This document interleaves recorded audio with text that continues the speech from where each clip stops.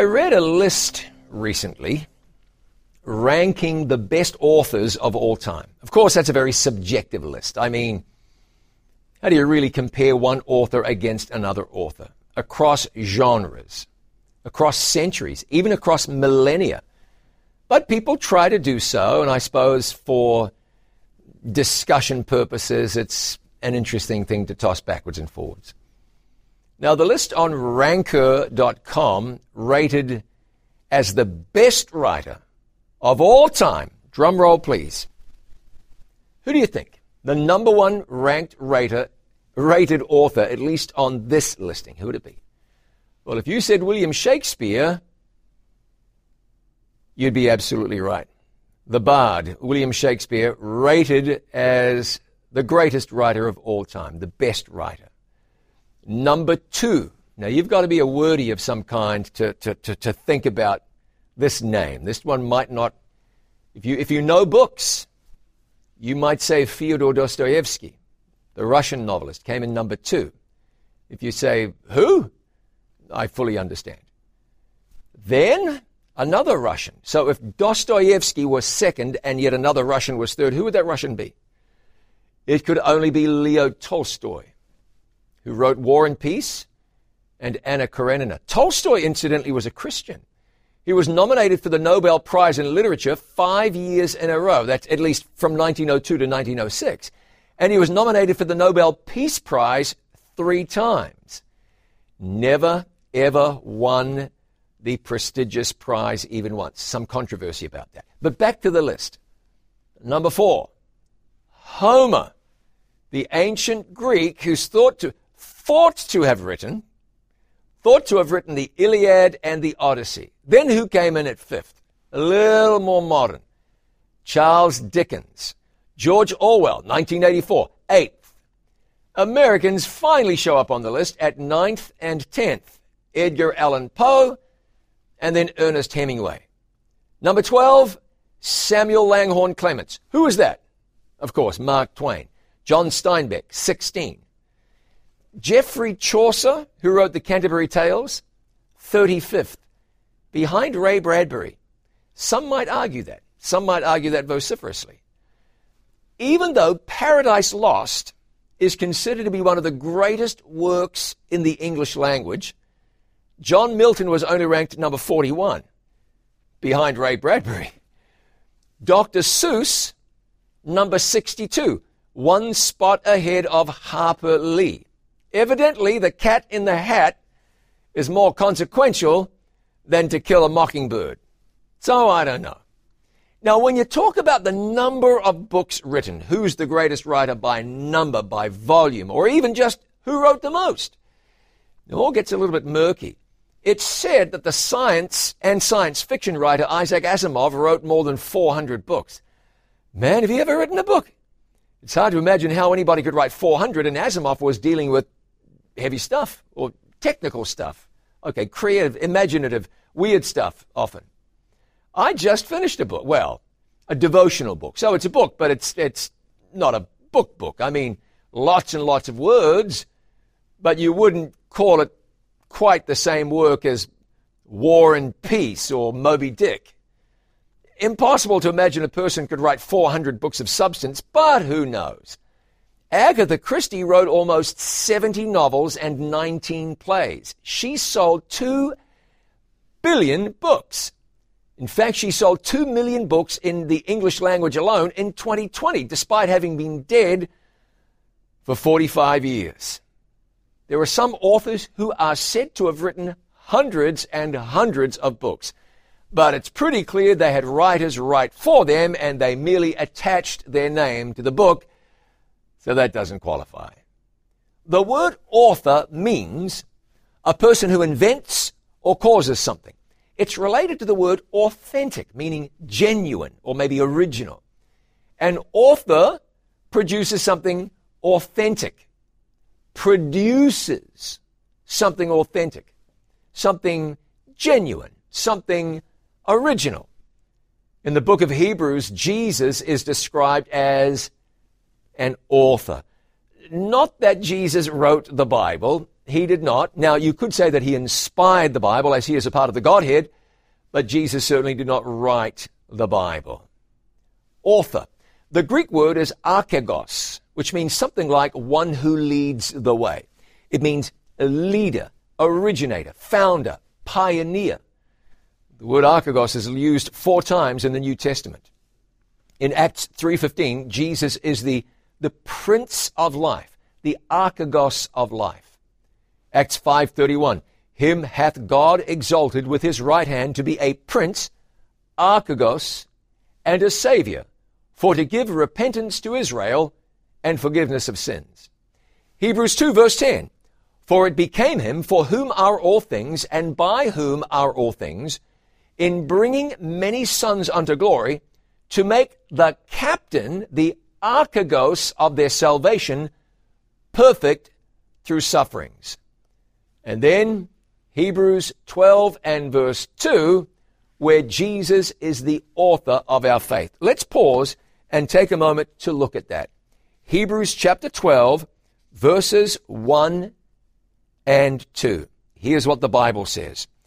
Therefore, we also, since we are surrounded by so great a cloud of witnesses, let us lay aside every weight and the sin which so easily ensnares or besets us, and let us run with patience or with endurance the race that is set before us, looking unto Jesus, the author and finisher of our faith, who for the joy that was set before him endured the cross, despising the shame, and has sat down at the right hand of the throne of God.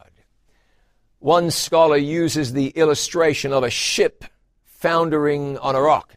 Someone jumps overboard with a rope, he says, and swims ashore, securing the line somewhere on the shore so that the others are able to grab onto the rope and come to safety. The one who did it originally, an archegos. He fulfilled the role of an archegos. It is said that in secular Greek, in the pantheon of the gods, Zeus was called the archegos of the gods, meaning he was the head or the chief of all the gods. Incidentally, head or chief is archegos' simplest literal meaning. Jesus, the archegos and the finisher of our faith. So what does this suggest about Jesus and salvation? Well, it suggests something that we really need to know. Here's what I'm coming to believe more and more. The questions of greatest importance to God's people today have less to do with the chiastic structure of the book of Revelation, less to do with the daily in Daniel 8, less to do with the identity of the 7 kings or the 8 kings in Revelation chapter 17, and more to do with a person's relationship with Jesus. Now, you didn't hear me say that those other things are not important. It's all important if it's in the Bible. But what's most important is how we navigate our relationship with Jesus, how we interpret our relationship with Jesus, how we perceive our relationship with Jesus, how we understand our relationship with Jesus. Every so often somebody will come to me and say, Pastor, I have a question for you. Sure, what's your question? Once in a great while it's something easy, something light, something easy. But more often than not, the people who approach me at conventions and gatherings and meetings and pull me to one side and say, I've got a question for you. They're asking me meaningful questions, deep questions. But again, not about the daily, not about Daniel 7, not about Revelation 17. They're asking me about their standing with Jesus. They're asking me how they can live based on what they've done in the past and the guilt that they carry with them today. They're asking me how they can measure up when in the Bible God clearly makes some big claims on our lives. They're asking me how they can live before God with a clear conscience because of some of those things that have happened in the past. People who drift away from church don't usually do so because they saw some deep theological point differently than a certain seminary professor might have. No. What's troubling people today is their relationship with Jesus. Again, I'm not saying the other things aren't important. They're all important. But I'm talking about what's most important. In earth's last days, when God's people are wrestling with sin and salvation, what will come over them, I have read, is a deep sense of their sin and sinfulness. And they're going to want to know that they're forgiven. I read this in a book called The Great Controversy. Great book. Listen, as they review the past, their hopes sink. For in their whole lives, they can see little good. They are fully conscious of their weakness and unworthiness. Satan endeavors to terrify them with the thought that their cases are hopeless, that the stain of their defilement will never be washed away. He hopes so to destroy their faith that they will yield to his temptations and turn from their allegiance to God. They fear that every sin has not been repented of, and that through some fault in themselves they will fail to realize the fulfillment of the Savior's promise. Now, the author encourages us by saying, but while they have a deep sense of their unworthiness, they have no concealed wrongs to reveal. Their sins have gone beforehand to judgment, have been blotted out, and they cannot bring them to remembrance. But you'll notice what God's people wrestle with at last. Weakness, unworthiness, forgiveness of sin.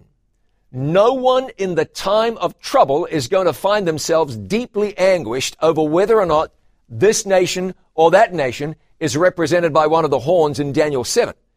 No one during the time of trouble is going to be in soul anguish over the precise meaning of the many details in Daniel chapter 11. The big question for us is, who is Jesus to you? And what is your standing with him? How do you experience salvation? And how is that being worked out in your life? What do you do with sin? How do you see yourself before God when you fall again? Pause with me just a minute and let me say this. If you are one of the kind souls who say, well, wait a minute, camp meeting time. What's this brother doing talking about Jesus? Come on, man. Jesus is the center of it all. Our message for the world is the everlasting gospel. The everlasting gospel, which is the gospel of Jesus, you see. And if you look around the church, no one in their right mind is going to state, oh, everything's fine here in Zion. No one's going to say everything is just like it ought to be. We're all going to say, oh, no, there could be some changes made. We could rise a little bit. We could grow some. Things could be a little smoother. Things could be a little plainer. Things could be a little better. We could be a little more evangelistic. We could be a little more powerful in our preaching and our presenting and our proselytizing and our witnessing. Everybody could say that. So if that's the case, what's missing? What's missing is Jesus. Not that he's entirely absent, but that we're not letting him in. We're not understanding him, appreciating him, experiencing him as we should be. Jesus is the center of the plan of salvation. Grace is found in him. Forgiveness is found in him. Jesus calls us out of the darkness of sin and into his marvelous light. 1 John 1 verse 9 says, if we confess our sins, he is faithful and just to forgive us our sins and to cleanse us from all unrighteousness. Jesus welcomes sinners. He that comes to me, I will in no wise cast out, Jesus said. There is no hope outside Christ, no salvation outside Jesus.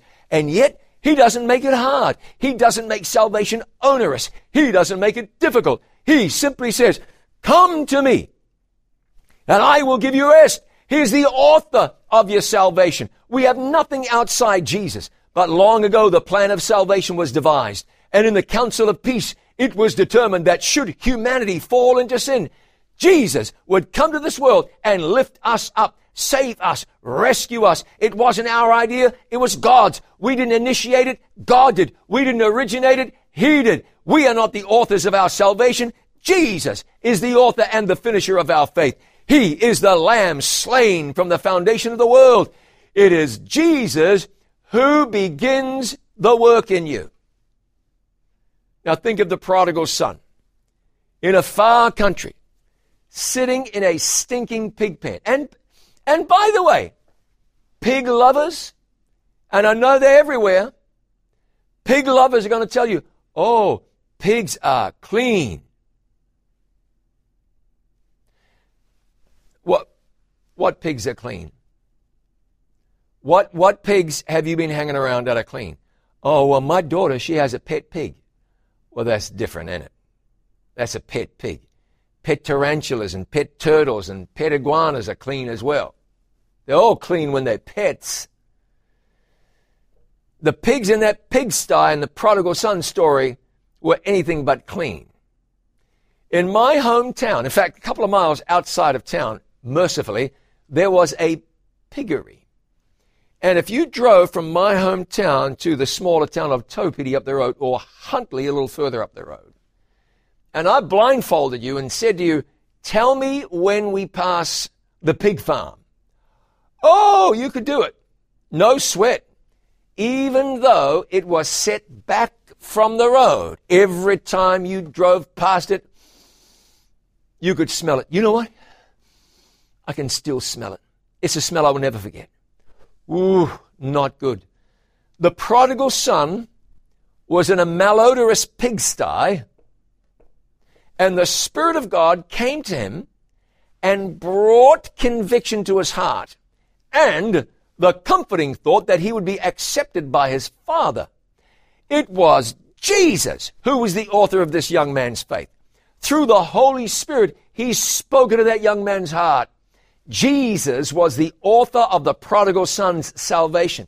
You know, when I was experiencing success in my secular professional career years ago, it was Jesus who came to me and would speak to me of the emptiness of that life. Jesus would say to me, is this really what you want? You really want to live like that?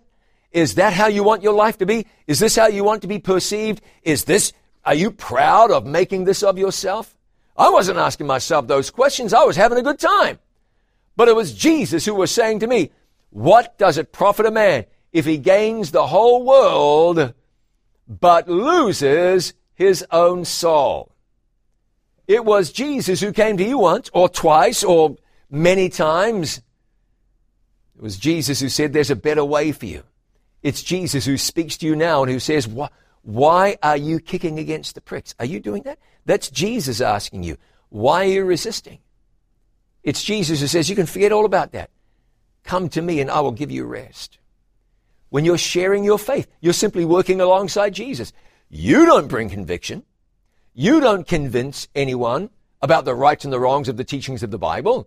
It's Christ who does that work. You don't teach anyone that God really made the world and that Jesus is really the Savior and that there's really a heaven and that you can't convince anybody that. You can share that information, but it is Christ Jesus who brings that home to the heart. Jesus is the author of our faith.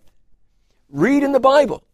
The Bible says that Jesus came to this world to seek and save that which was lost. He brings the gift of salvation.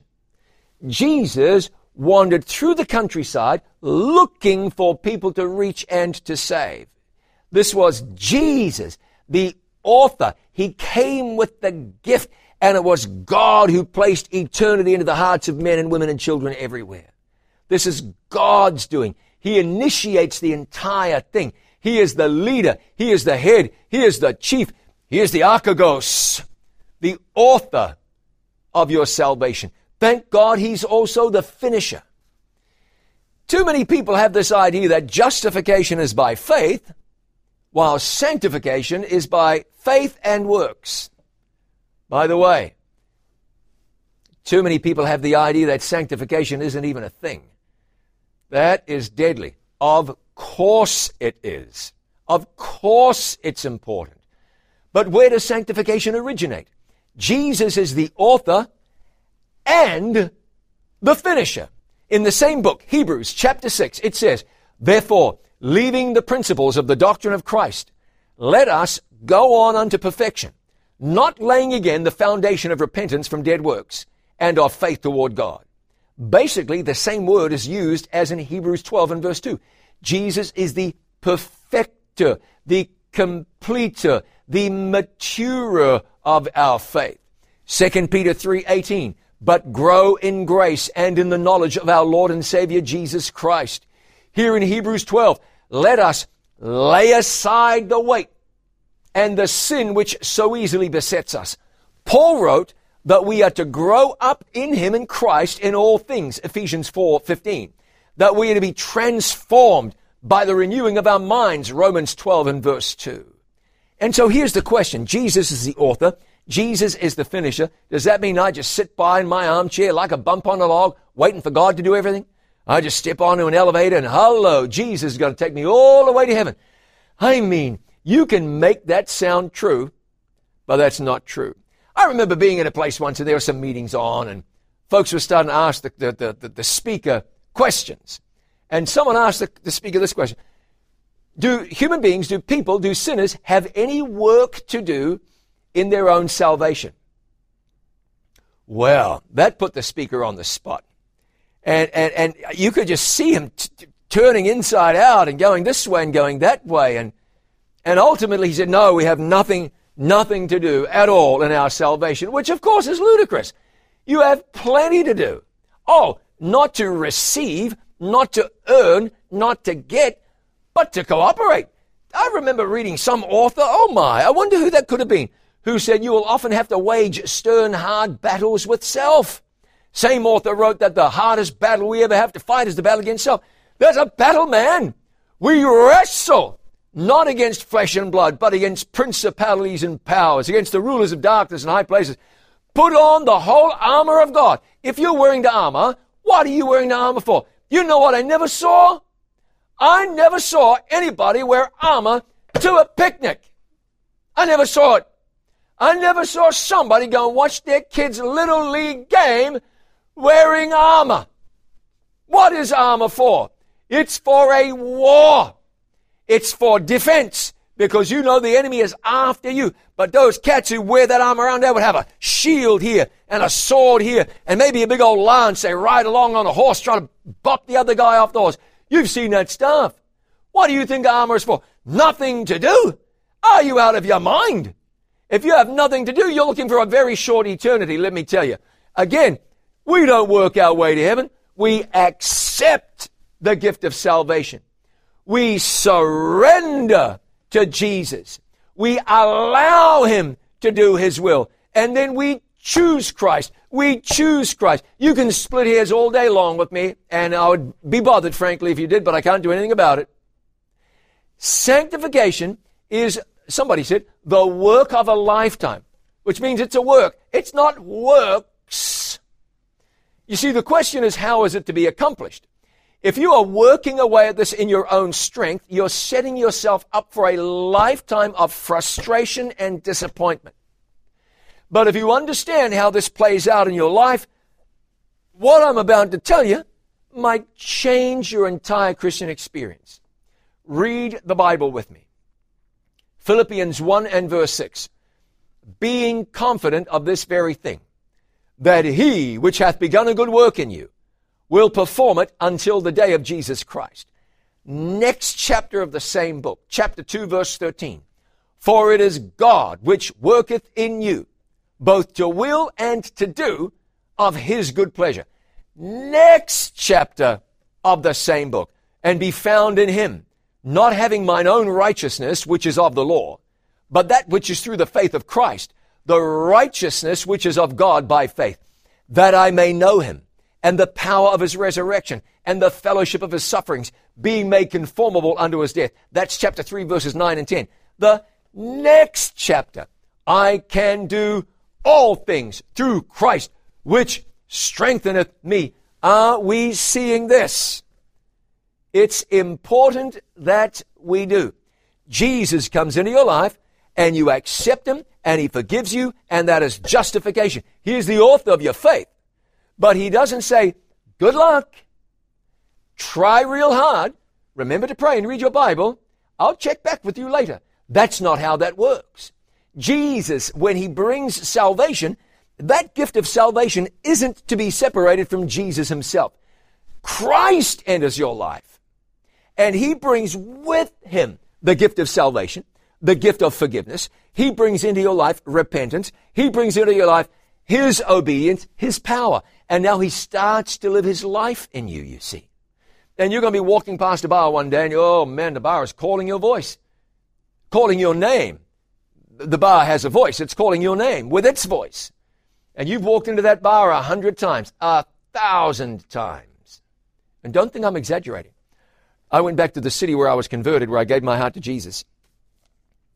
It's accurate to say that.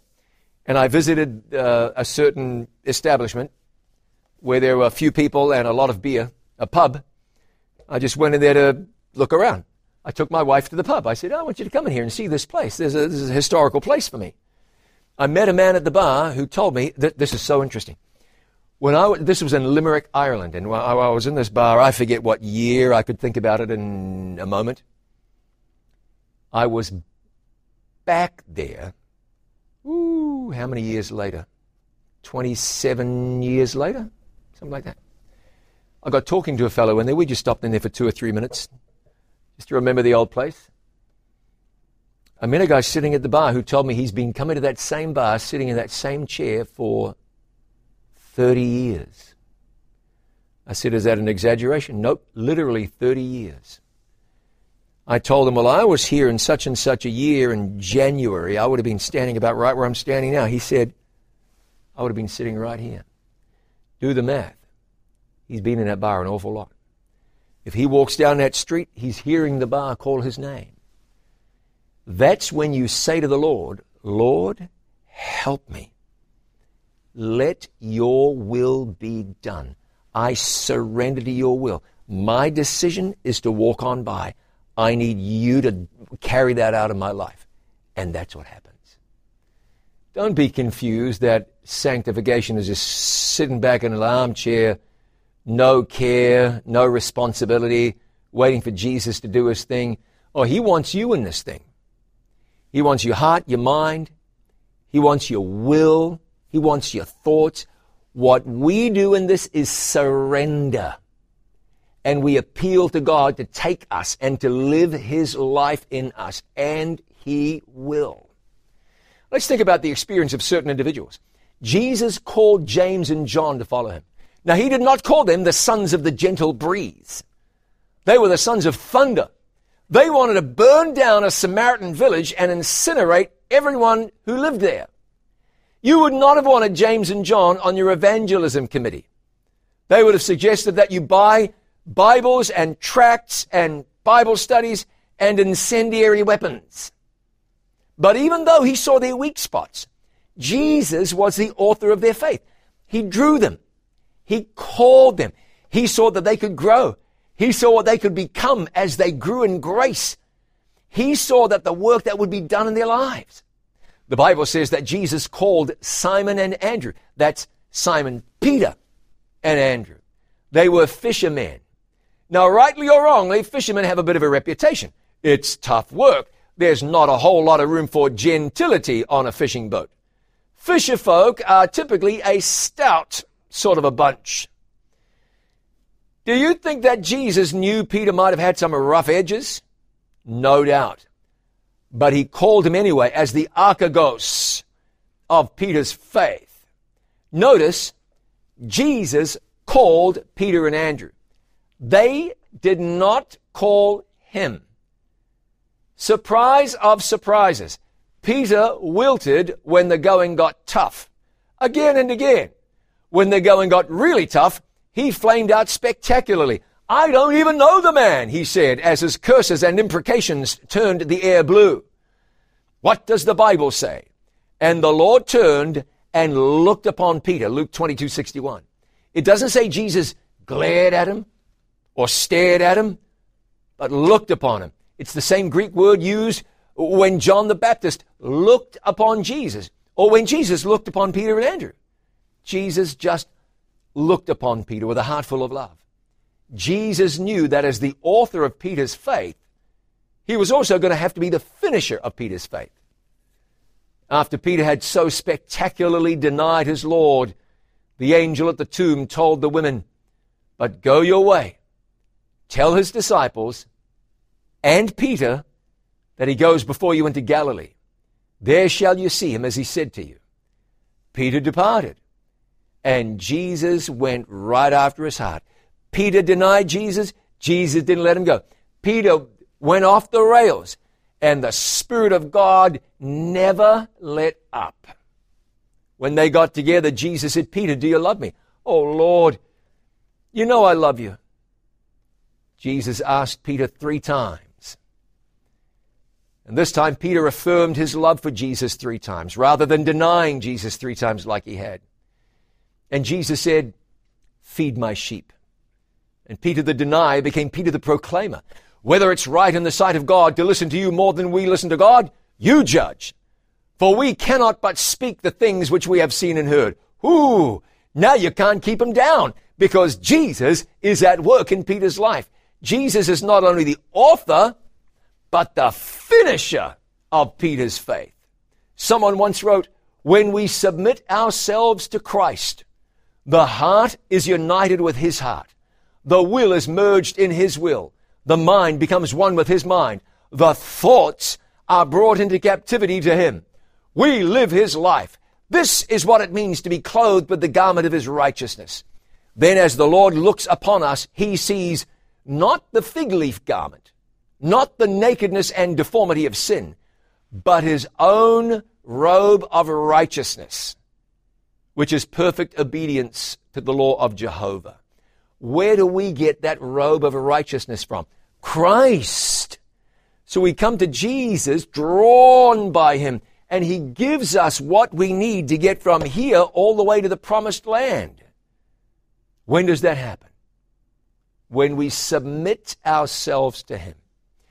Jesus begins the work of salvation in your life, and he carries out the work of salvation in your life, and he ends the work of salvation in your life.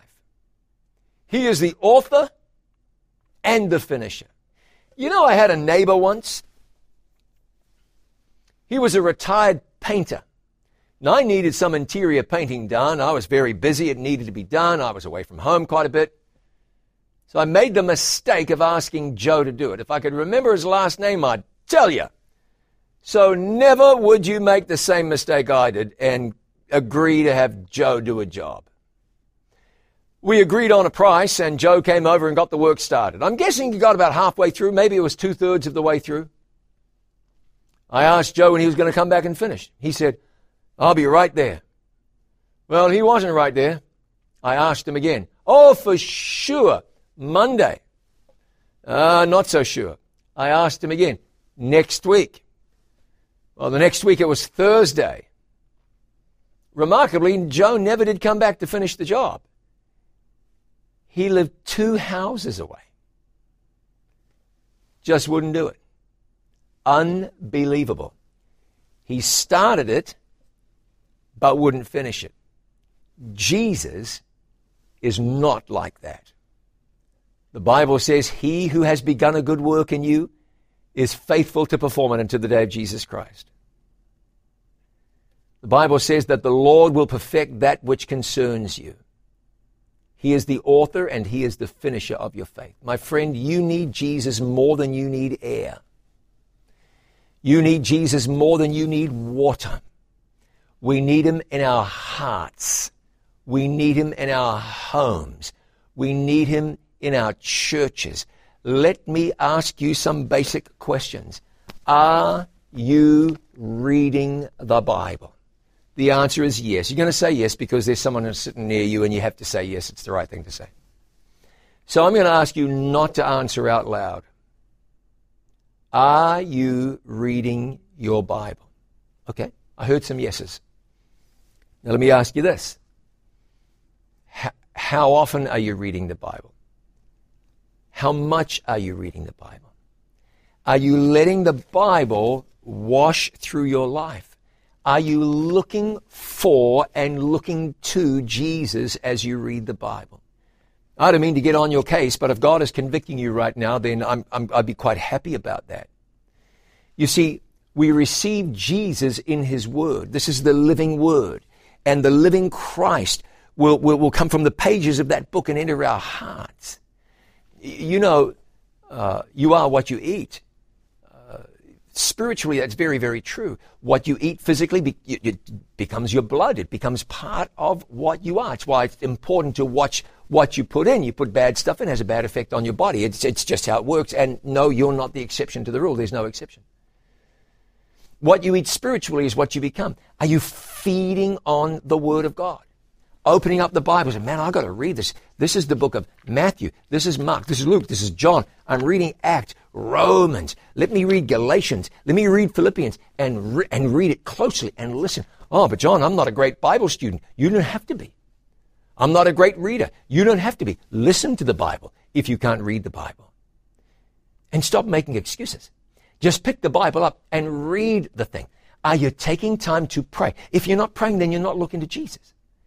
Ladies and gentlemen, we're talking about the basic building blocks of the plan of salvation and the profound ingredients of the plan of salvation. We come to Jesus and He forgives us and makes us new. He justifies us. And then we go on from there in a sanctifying relationship with Jesus. What's going to complete the work in you if you're not taking time to pray? If you're not connecting with God? You connect with God, it's like connecting an appliance with electricity. The electricity runs through there. Come on, stick your fingers in that outlet called prayer and feel the electricity run through your life. The power and the presence of God run through your life. Oh, I'm such a sinner. Right. But if you had your head in the Bible more and less in Facebook, less in YouTube, less in Netflix, you would discover a power present in your life that's not present right now. Looking unto Jesus, the author and the finisher of your faith. If you are looking unto Netflix, you are looking in the wrong direction. But I only watch Netflix a little bit. Then you won't miss it when it's gone. But I only watch the documentaries. All right, well, that's on you. Not too many people in church who can say, but I'm only watching the documentaries. More's the pity. Come on, friend, are you looking to Jesus today? Are you experiencing His power? If you look to Moses, in the presence of God, he came down off the mountainside. They said, cover your face, man. You're too bright. We cannot look at you. I had my eyes dilated recently. And the kind doctor gave me these little temporary sunglasses. He said, you need to wear these outside. I went outside. It was a sunny day. And, of course, I was smarty pants here. Decided he would take the little sunglasses off and see what it looked like and see if I could get by with my eyes dilated out in the bright sun. How do you think that worked out? Not great. Bright. I couldn't. I tried. I couldn't. I had to put those sunglasses back on. Because your pupils get this big, and all that light is coming in. Bright. Moses was bright, so bright they couldn't look upon him anymore. They said, cover up, Moses. It's too bright for us. Moses had been in the presence of God, and it showed. You see, Jesus isn't saying, why don't you give something up? Why don't you start doing something? Why don't Jesus is saying, come on, let's spend time together. In fact, I want to read to you closing passage here in Revelation chapter 3. In Revelation chapter 3, we really see the picture here. This is in the context of a message God has for the last day church. I want to read it to you in Revelation chapter 3, and we'll start in verse 14. Unto the angel of the church of the Laodiceans write, I know your works. You are neither cold nor hot. I wish that you were either cold or hot. You're not. You're lukewarm, so I'm going to have to spew you out of my mouth. Because you say, I'm rich and increased in goods and have need of nothing. And you don't know that you are wretched, miserable, poor, blind, and naked. I counsel you to buy from me gold tried in the fire, that you may be rich. You know that God wants you to be rich? Yeah, rich. He wants you to have gold. This gold, the gold tried in the fire. White garments, that's the righteousness of Christ. So the shame of your nakedness doesn't appear. Anoint your eyes with eye salve so that you can see. That's the Holy Spirit changing your spiritual vision so that you can see clearly now. I'll get to verse 20. This is what I wanted to read to you. Behold, I stand at the door and knock. If anyone hears my voice and does what? If anyone hears my voice and goes on a pilgrimage. No. If anyone hears my voice and gives all their money to the church. Now, no church administrator is going to tell me to discourage you from doing that, but that's not what Jesus says. If anyone hears my voice and opens the door, I will come in and dine with him and he with me. That's the message to his people in earth's last days. Would you let me in? My friend, would you look to Jesus today and let him in? This is simple. So simple. Let him in. You know how you let him in? You say, Lord Jesus, I welcome you into my life. I welcome you to take my heart. This is as profound as anything can possibly be, because without this, you can't build a single thing on top of it. Nothing. How about as we pray, we make a decision for Jesus today? You're going to open up your heart to Jesus and you're going to say, Lord Jesus, come in. I want to look to you. Thank you for being the archegos and the finisher of my faith. Let's pray. Father in heaven, we are grateful for your son Jesus today. Friend, I'm getting to the point. Will you let him in? If you will, just raise your hand. That's your invitation. Come into my heart, Jesus. You could be a sinner or a saint. Well, we're all sinners. Whatever your background, your record, your catalog of sins, can you just pray the prayer, Lord, I want you to come in. I'll let you in. You have my permission to come into my life. Father God, if Jesus would come into our lives, it'd change everything. Jesus, I'm praying in behalf of each one right now. Would you come into my heart, our hearts, make them your own. Sit down, let us dine together and do the work in our lives, in this life, this man, this woman, right now that needs to be done. We thank you for the one who changes everything. We thank you for Jesus, the author and the finisher of our faith. Give us grace to look to him. We pray in Jesus' name. Amen. Amen. God bless you. Thank you for taking this time in the Word.